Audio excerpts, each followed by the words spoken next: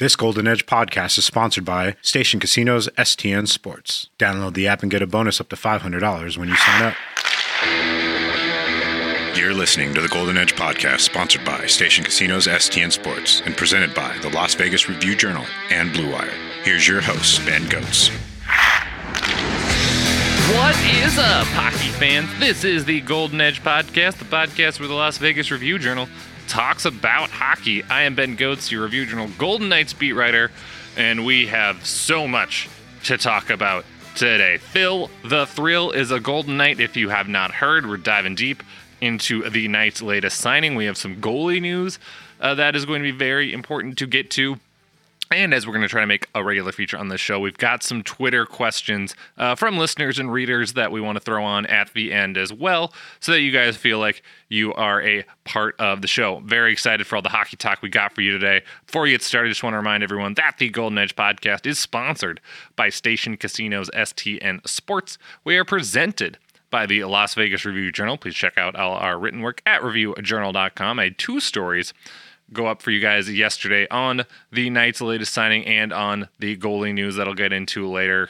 So if you want to read more about both those things, please check out our website. I'll have some follow-ups coming later in this week as well. So make sure you're checking back out to our website for all the latest on the Knights. We are also presented by Blue Wire. And if you guys could rate, review, subscribe, whatever you do to podcast, please do this one. We would very much appreciate it. All right, guys. So once again, the Knights have said, hey, August is supposed to be the slow time of the NHL calendar. We don't think so. We have other ideas. We are bringing in Phil Kessel on a 1-year, $1.5 million contract. That was announced Wednesday. We are recording Friday. I was at the Aviators game when this broke, and so I had to type out a lovely story on my phone to get posted. So that was a fun adjustment for me. I still got to see the Aviators win the game. I got to see the 3-run home run that Christian Pache hit in the bottom of the 8th inning. So that was good. But it was also very exciting to see the news that the Knights have signed Phil Kessel, of all people. For those that aren't familiar with Phil's work, he is really just an NHL icon. He is a one-of-a-kind talent who has a lot of opinions thrown out about him, but no matter what you think of him, he makes the National Hockey League just all that more interesting by his presence. So why do I say that? For those of you that are not familiar with Phil Kessel, I'll talk a little bit about him and his career before diving into his kind of specific fit on the Knights and what expectations should maybe be for him. If you love goals, if you love playoff heroics, and you love Iron Men who never miss a game, Phil Kessel is your guy. He has 399 career goals. That's the 13th most among active players. That's the 13th most all-time among American-born players. Phil Kessel is from Madison, Wisconsin, and attended the University of Minnesota, where a young, impressionable hockey fan may or may not have watched him because his parents had season tickets to the University of Minnesota games. He has 6 30-goal seasons in his career. He has 12 20-goal seasons. He just has this unique talent for putting the puck in the back of the net. So that's his goal scoring in terms of playoff stuff. Phil was one of the Penguins' best players for their back-to-back Stanley Cup runs in 2016 and 2017. According to TSN, because Conn Smythe votes weren't public at the time, in 2016, Kessel was the runner-up for the Conn Smythe Trophy for playoff MVP behind Sidney Crosby in what was an incredibly tight race. He was that good. The next year, 2017, when the Penguins won their second straight cup, he was 4th in the Conn Smythe voting. Then it became public starting in 2017. So he has been very productive in the playoffs before. He's got 2 Stanley Cups. So that's a very big point on his resume. And then the other one, the Iron Man thing, he's played 982 consecutive games. That is 12 full seasons plus more, plus most of another. That is the second longest streak all time and could become the longest by October. Kessel has played every single game since November 3rd, 2009. That's when he was still with the Toronto Maple Leafs. He has not missed a game since then. His dedication is such that March 8th, he was expecting the birth of his first child. He takes one shift against the Detroit Red Wings in Detroit, leaves the arena now that his consecutive game streak is intact, gets on a private plane, flies back to Arizona because he was with the Coyotes, and makes it in time for the birth of his daughter. That is Phil Kessel. That is his dedication. The dude does not take games off. All those are very good things and very positive attributes for Phil Kessel. And one of the reasons why he certainly is probably a borderline Hall of Fame player, will have a chance to actually go in whenever his career wraps up. He's 34 years old right now. He's going to turn 35 in October. So he'll basically be 35 throughout this entire season. So, who knows how much longer he's actually going to play. All very good things about Phil Kessel. Now, Phil Kessel might not be for you if, you are someone that enjoys watching defense and committed back checking and, some of these subtleties of playing 200-foot hockey that the Knights often, espouse as these great virtues because they've had all these great 200-foot players at the top of their lineup. That is not Phil Kessel. That is not where he makes his money, where he makes his bones as a hockey player. And that's frustrated, I think, some of his teams and coaches throughout his career. He ended up, kind of leaving town. His first two stops in Boston and Toronto, and kind of left people, I think, frustrated in both stops before kind of realizing his kind of potential in Pittsburgh. And I think one of the things that really happened with the Penguins is that they embraced who Phil Kessel was, rather than who they would like Phil Kessel to be. I think all these kind of, coaches and media and fans kind of wanted him to evolve into this kind of complete hockey player. And it's just not who Phil Kessel is. But Pittsburgh, kind of embraced that, and I think found a role in which he was very successful. A lot of people cite his line. It was called the HBK line, Hagelin, Bonino, and Kessel. That was Pittsburgh's third line for their back-to-back Stanley Cup runs, and it was their third line, but it was probably their best line because kind of depth scorers and depth defensemen couldn't handle them on opposing teams. That's something that, Pete DeBoer cited because he saw that firsthand when he was coaching the San Jose Sharks against those Penguins in the Stanley Cup final. That was kind of the ideal that Pete DeBoer sought with Alex Tuch on the Knights' third line, as he literally brought up the HBK line as an example of like, this is what we want. This is what wins in the playoffs. So, the Penguins kind of, tried to, move around Kessel's deficiencies a little bit by putting him on like kind of a depth scoring line and then loading him up on their first power play unit so he could really showcase his skills kind of to the best of his ability, and he wouldn't be necessarily asked to take on a lot of tough matchups defensively and all that stuff, since that's not where he excels at. So I think, if you're the Knights, where does that put him on this team? I think you're trying to mimic the role he had in Pittsburgh as much as possible. As I think everyone listening is aware, the Knights need scoring because they've lost Max Pacioretty, Evgeny Zadonov, and Matthias Janmark this offseason, so he helps there. I think everyone knows the power play has been a huge issue for this team the last couple of years. They were 25th in power play percentage last season. Well, now adding Phil Kessel to potentially even the top unit goes a long way. And I think it's worth pointing out that Kessel kind of fits this mindset that general manager Kelly McCrimmon really, has brought up a lot and seems to be trying to push next year of like, I want a team that has something to prove. I want a team that kind of has a chip on its shoulder. For most of the Knights players, he's kind of cited that as being, hey, we missed the playoffs. I want guys that are hungry to kind of go back out and prove that we can still be that team that goes deep in the playoffs. For Kessel, it kind of seems that after the last 3 years he had in Arizona, which didn't go according to plan, they did make the playoffs in the bubble. His first year, lost in the first round in 5 games to Colorado, then didn't make the playoffs in the shortened season in 2021 and had the second worst record in the NHL this past year.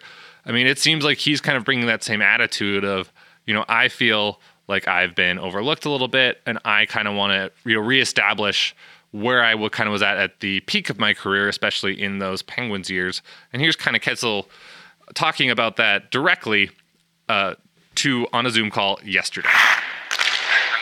I'm very excited. Obviously, I think, over the last couple of years, you get lost here and, people don't view you anymore like you used to be viewed. And, I don't think that's the case. And, I'm very motivated to come in here and help this team and, try to contend. And, like I said, I'm very motivated and I think I'm going to have a great year. So like I said, I think what Phil is talking about there makes a lot of sense because he's a guy that came off of, 2 back-to-back runs in Pittsburgh. He's playing with Sidney Crosby. He's playing with Evgeny Malkin. He's playing with Chris Letang, Marc-Andre Fleury for both those runs, got some time. And then, of course, he goes to Arizona, and it's just not the same. Like I said, they did try that first year. They even traded for Taylor Hall, if people remember that. But then they just went backwards. And that's, not what situation that I think Phil wanted to be in, especially as he kind of grows later in his career. And I think, as a guy who's been a proven scorer, who can, be a really good passer, but isn't necessarily like a guy that drives a line just because he's not an elite skater or anything like that.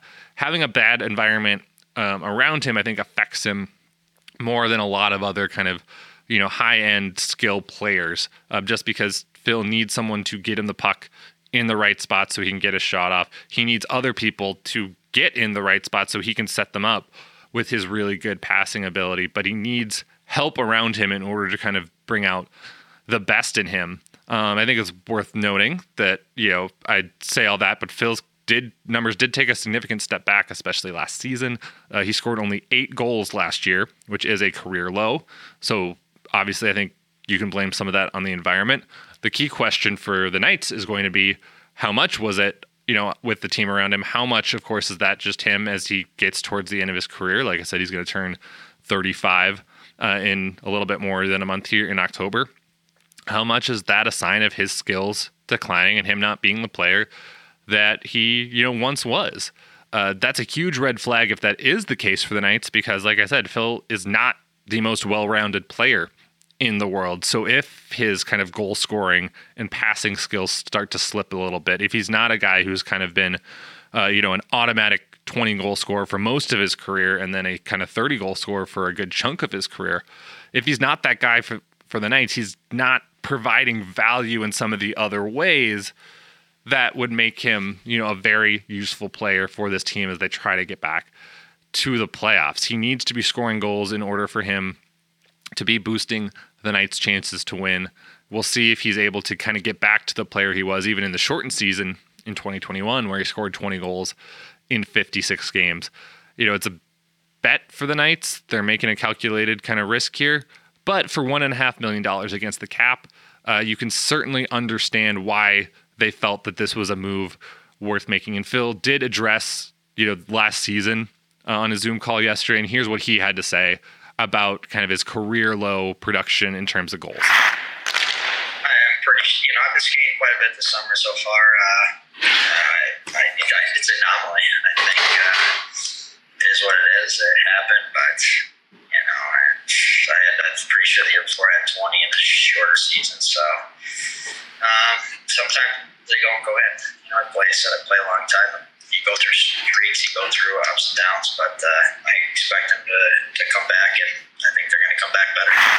So time is obviously going to tell, how the Knights fare after signing Phil Kessel, but I think it obviously does fill, as we've talked about, a need on this team where they needed a secondary scorer. They needed a guy who they could kind of move potentially up and down the lineup a little bit, even though I think Phil would probably thrive more lower in the lineup at 5-on-5 and then get more time on the power play specifically. But he makes sense for a lot of reasons, and even though there are things to be concerned about, I think there are also reasons to be optimistic about it. And at $1.5 million, it's not a huge swing for the Knights to take.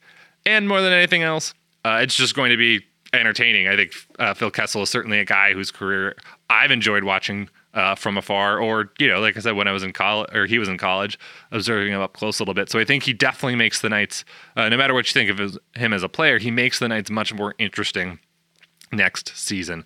So that was the one of the big pieces of news of the week, that Phil Kessel is joining the Golden Knights. The other huge piece of news that we got is, of course, General Manager Kelly McCrimmon hopped on a Zoom call to discuss the Kessel signing, but he talked about a lot of other things, including the Knights goalie situation now that Robin Lehner is expected to miss the entire year because of a hip injury that requires surgery. McCrimmon actually said Lehner needs surgery on both hips, and he has already believes he has already had one done, and then there's about a 10-week waiting period between surgeries, but Lehner is going to have a procedure on both hips. And in the wake of that, Obviously the Knights have had some questions floated about, okay, well, what are they going to do at goaltender? Are they going to look to add someone via free agency or trade? We've talked about it a lot on this show the last couple of weeks. Here's what Kelly McCrimmon had to say about that. With respect to our goaltending heading into the 22-23 season, we'll be going with the tandem of Laurent Brossoit and Logan Thompson. Laurent is a proven NHL goaltender that's enjoyed a good career. I thought he played a lot of real good hockey for us last year. And in Logan Thompson, like a lot of you, I think we're really excited and intrigued by his talent, his upside, his competitiveness. He made a real good impression in a short sample at the end of last season. So that'll be the approach that we take to our goaltending.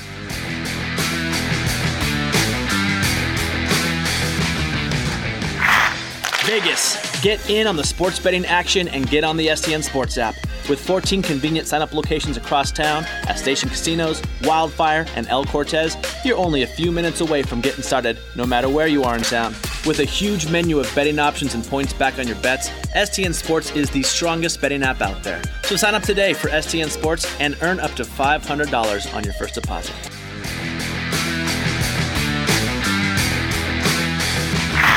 So there you have it. It's officially going to be a Logan Thompson and Laurent Brossoit tandem, which I think is what we kind of expected. As we've talked about on the show, there really is just no one in free agency at this point of the offseason to go out and get. Braden Holtby is a name that kind of pops off the page in terms of guys that are available, but TSN has reported he's expected to sit out this entire next season because of injuries. And then the trade market, also doesn't really offer a lot. We talked about some specific names last week about Semyon Varlamov and Jake Allen, but there's now reason, as we laid out, to think that those guys probably are not available. The other guy that was discussed is like maybe James Reimer of the San Jose Sharks, but as I talked about on last week's show, is he a half step up from Laurent Brossoit? Maybe. Is he a significant enough upgrade where you feel the need, if you're the Knights, to go out and trade a significant asset to bring him in? Probably not. And so it sounds like the Knights had these kind of internal discussions and they decided, you know what, we think that these two guys give us the best chance right now. So we're going to roll with Logan Thompson and Laurent Brossoit whenever he gets healthy. Brossoit had off-season hip surgery. McCrimmon didn't provide kind of an updated timeline as to when exactly Brossoit will be ready. It still sounds like it's a question whether he will be good to go by opening night or not. So we'll know more about that situation probably closer to training camp. In terms of how we got here, in terms of this goaltender situation, specifically with Leonard, McCrimmon did provide a little bit of a timeline as to how it came to pass that they were announcing that their starting goalie was going to miss the entire year in mid-August. So Leonard, to start out, as I think a lot of people know, had shoulder surgery May 4th. So he rehabbed that for about a month in Las Vegas and then, decided to then go back home to Sweden to spend a good chunk of the offseason.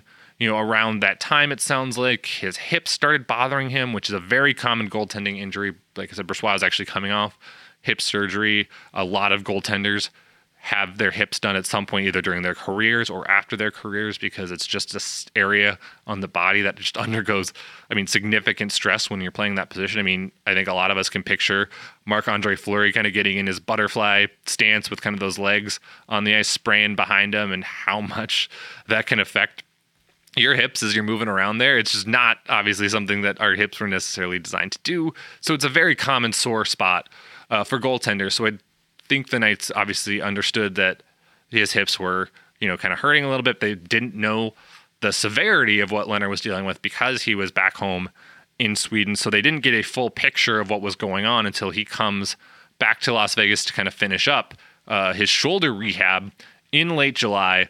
The Knights are then able to have some testing done on his hips as well. That he goes for MRIs and all that stuff. And they look at that and they immediately go to a specialist in Nashville who looks at him, and the specialist basically says he's not going to be able to make it through a season. And actually, I would recommend we take care of this surgically as soon as possible. And McCrimmon says they basically got that feedback August 10th, and it was 9 a.m. August 11th that they announced, Leonard's expected to miss this entire season because he needs surgery on, now we know, both hips. So that's probably going to be a lengthy rehab process for Robin Lehner, and we will have to see when exactly he's going to be able to return to full strength again. So that's kind of the timeline of how this all went down. Obviously, how it all went down was very unfortunate for the Knights and not ideal for them at all, in terms of they don't understand the severity of Robin Lehner's situation until late July. Free agency was July 13th, so they are operating in free agency when they're trading away Max Pacioretty and Dylan Coghlan to clear cap space. Like, they're not exactly sure what's going to happen with Robin Lehner, but he's still in their plans at that point. And that not only forces them to kind of make that Pacioretty and Coghlan trade at the time to clear up cap space, but it also prevents them from, kind of having wandering eyes on the goalie market and knowing for sure, like, okay, should we go get another goalie at this point, or should we be exploring trades for goaltenders? They're not involved in those discussions because at that point they don't know that Robin Lehner is expected to miss the year. So the timing really hurts them. How this all kind of happened in terms of a timeline this offseason was just not ideal at all. It really affected their offseason plans, and I think that's ended up being a big reason why Pacioretty ended up getting dealt, and it's a big reason why they kind of have to go with the Logan Thompson-Laurent Brossoit tandem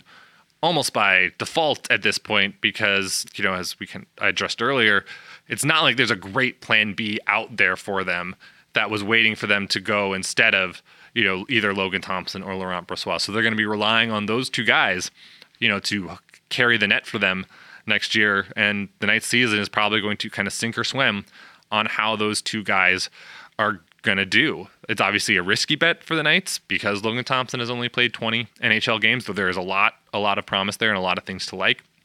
And Brossoit has kind of been a backup his entire career.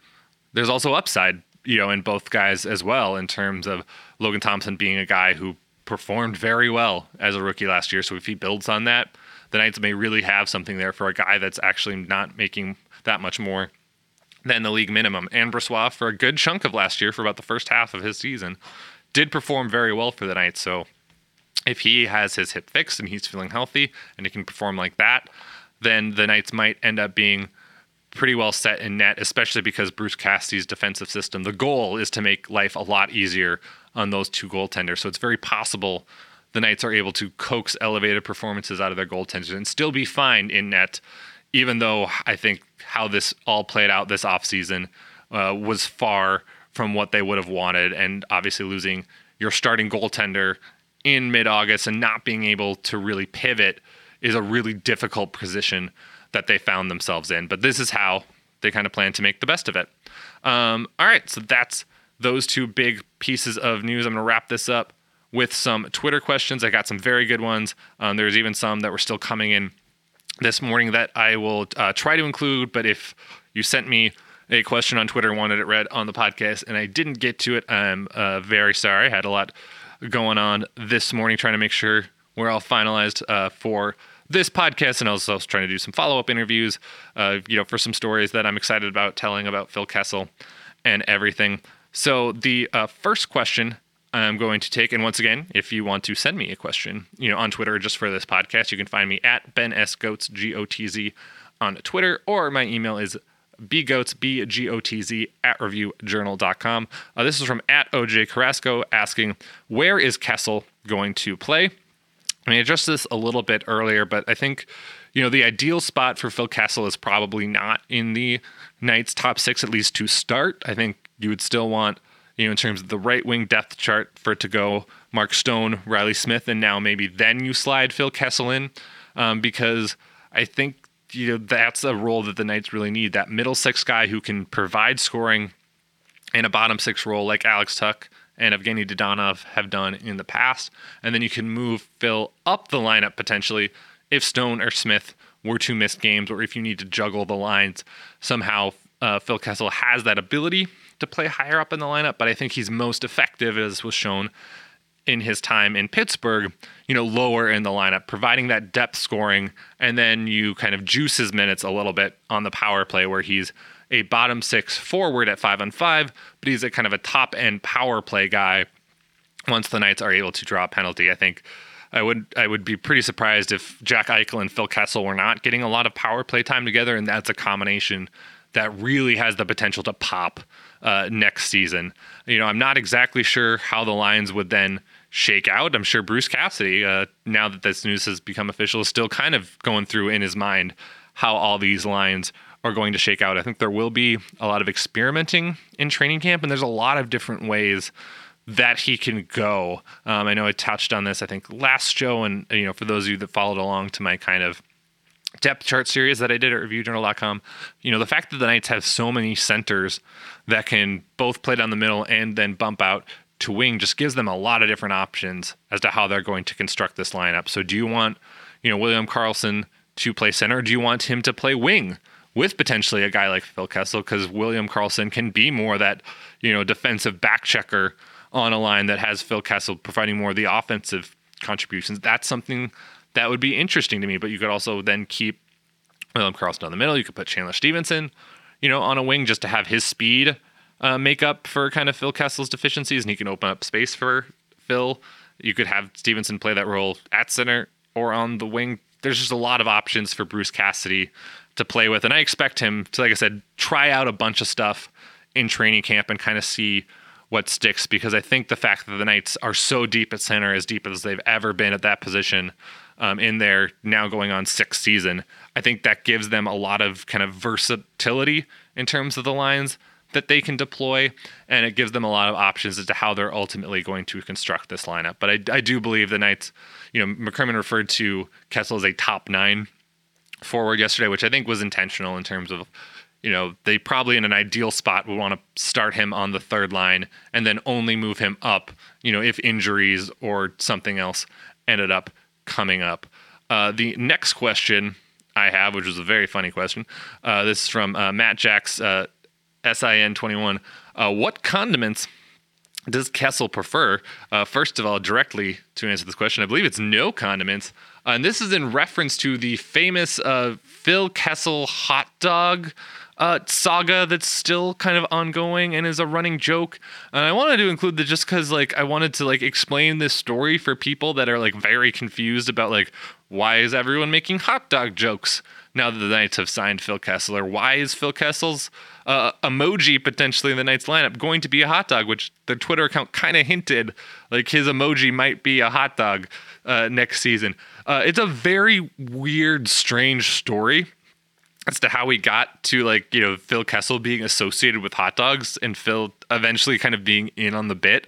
So I wanted to at least run down the basics on this podcast so people have some context, because I had to remind myself of all that happened for this to be a story that's stuck with Kessel now a very good chunk of his career. It's about 7 years old at this point.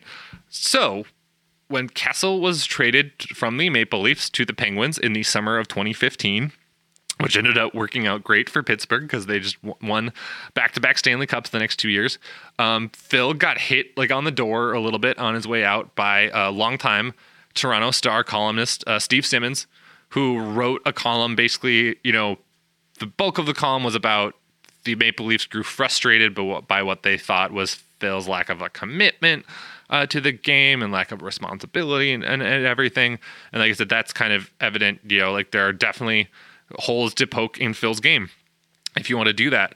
But the way that he illustrated it to start off this column was explaining that Phil Kessel apparently every day went to the same exact hot dog stand in Toronto, got a hot dog, ate it, and this was explaining, basically this is how Phil Kessel kind of takes care of his body and his commitment and nutrition, and this is just one example of how he has frustrated his way out of Toronto.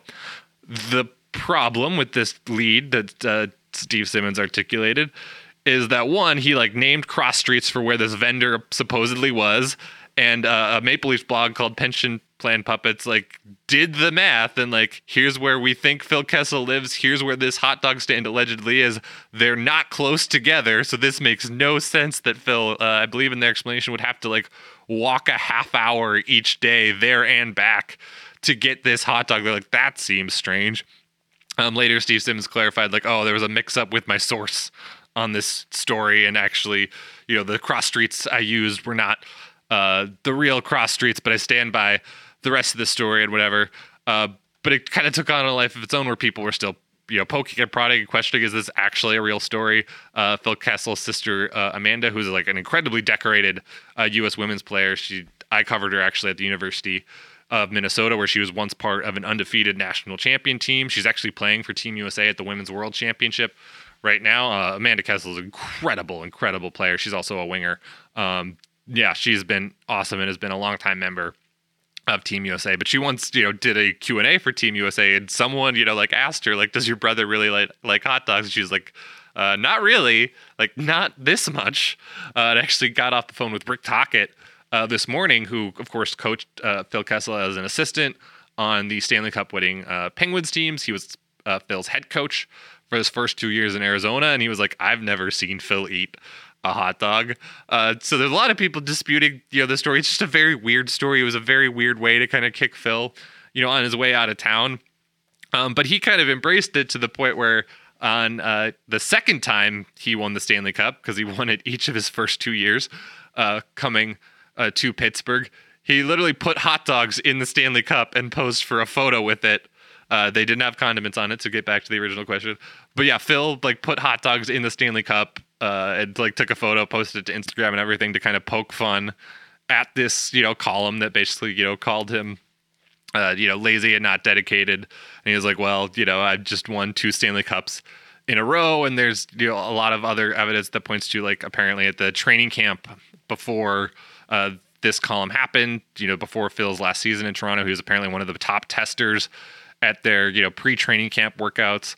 So there's a lot, of evidence to show that that's probably not the thing to poke fun at Phil for. We've already talked about the Iron Man streak that he has, where he's about to set the NHL record for, consecutive games played. He's played through, I'm sure, innumerable injuries throughout his career. And there definitely are still, like I said, very much holes to poke in Phil's game in terms of, skating, defense, all this stuff. He's not a perfect player. He's not a particularly well-rounded player or whatever, but for a lot of people, this column specifically being Phil, ate a bunch of hot dogs, and that's why the Maple Leafs won him out of town. It missed the mark initially, and then it missed the mark with a lot of follow-up kind of questions about, a lot of people close to Phil don't really understand where the column was coming from. But I know Steve Simmons, a little bit later stood by it, defended it and everything.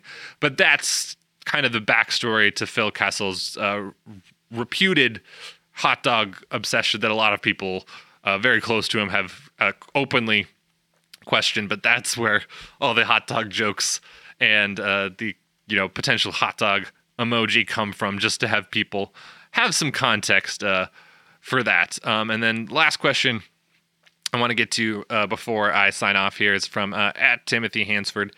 Who's the next move they're going to want to fill all of Leonard's cap? So are they going to sign another player? If so, who might it be? So as we talked about on last show, the Knights kind of had 2 directions that they could go with the fact that Leonard is going to be on long-term injured reserve, presumably the entire season, which gives the Knights roughly $5 million of spending power.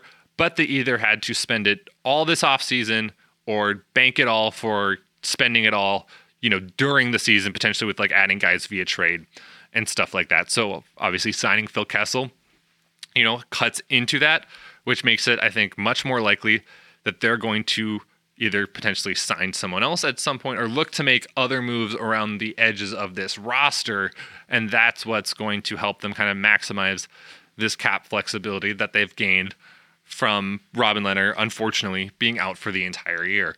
So I haven't 100% crunched the numbers yet. I don't know exactly how much spending power they'll ultimately be left with now that Kessel is signed. A big variable still for that is Nick Hague's next contract. Kelly McCrimmon, reiterated yesterday that now Nick Hague is priority number 1.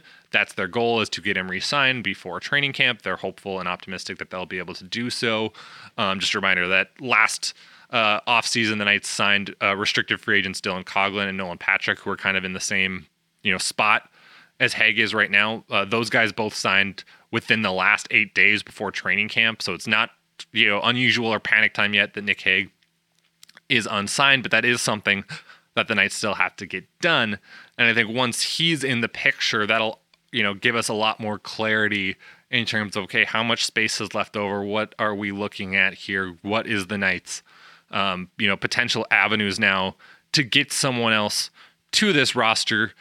Because I do think it's worth pointing out, as this question asked, that the fact that they have now brought in Phil Kessel makes it more likely that there is potentially another move still to come. It does sound like that move would likely happen closer to training camp, because now, as McCrimmon said yesterday, the Knights are shifting their focus to, we got to get Nick Hague re-signed. We're going to see what that number is. And then I'm guessing once they have that number locked down, that's when they'll go out and reevaluate some other options and kind of see what else they might be able to do, because they want to make sure that they're fitting Nick Hague in under the cap, and they want to see exactly, what his deal leaves them with, because if they do a short-term deal with him, that might leave them more room to play with. If they end up doing a long-term deal with him, like they kind of did with Nick Waugh this offseason, like they did with Zach Whitecloud at the beginning of last season, that would probably result in Hague getting a bigger number, a bigger AAV, and that would leave them less room to kind of play around with and spend. So it sounds like that's kind of the plan of, we'll get Hague back in the fold and reassess. But I think it is worth pointing out, as this question does, that the fact that the Knights have brought in Phil Kessel means that there still might be another domino or two to come before the season starts, once they get probably Hague re-signed. But for now, that's going to do it for this edition of the Golden Edge podcast. Hopefully everyone enjoyed all the Phil Kessel talk, even when it came to hot dogs, enjoyed the goalie updates and whatever else is going on with the Golden Knights. Once again, this podcast is sponsored by Station Casinos STN Sports. We are presented by the Las Vegas Review-Journal. Please check out all our written work at reviewjournal.com. As I said, I've got stories on all these topics up on the website now. I hope to have at least another Phil Kessel story up very soon for you guys to hopefully enjoy, based on the conversation I had with Rick Tocchet this morning. Tocchet was great, had some really funny Phil stories that I hope to share with you guys. I think you'll really enjoy that story once it comes out. So make sure to be checking for that at reviewjournal.com. We are also presented by Blue Wire. And of course, if you guys could rate, review, subscribe, whatever you do to podcasts, please do to this one. We would very much appreciate it. I'm Ben Goetz. This is the Golden Edge Podcast. And I'll talk to you guys again real soon.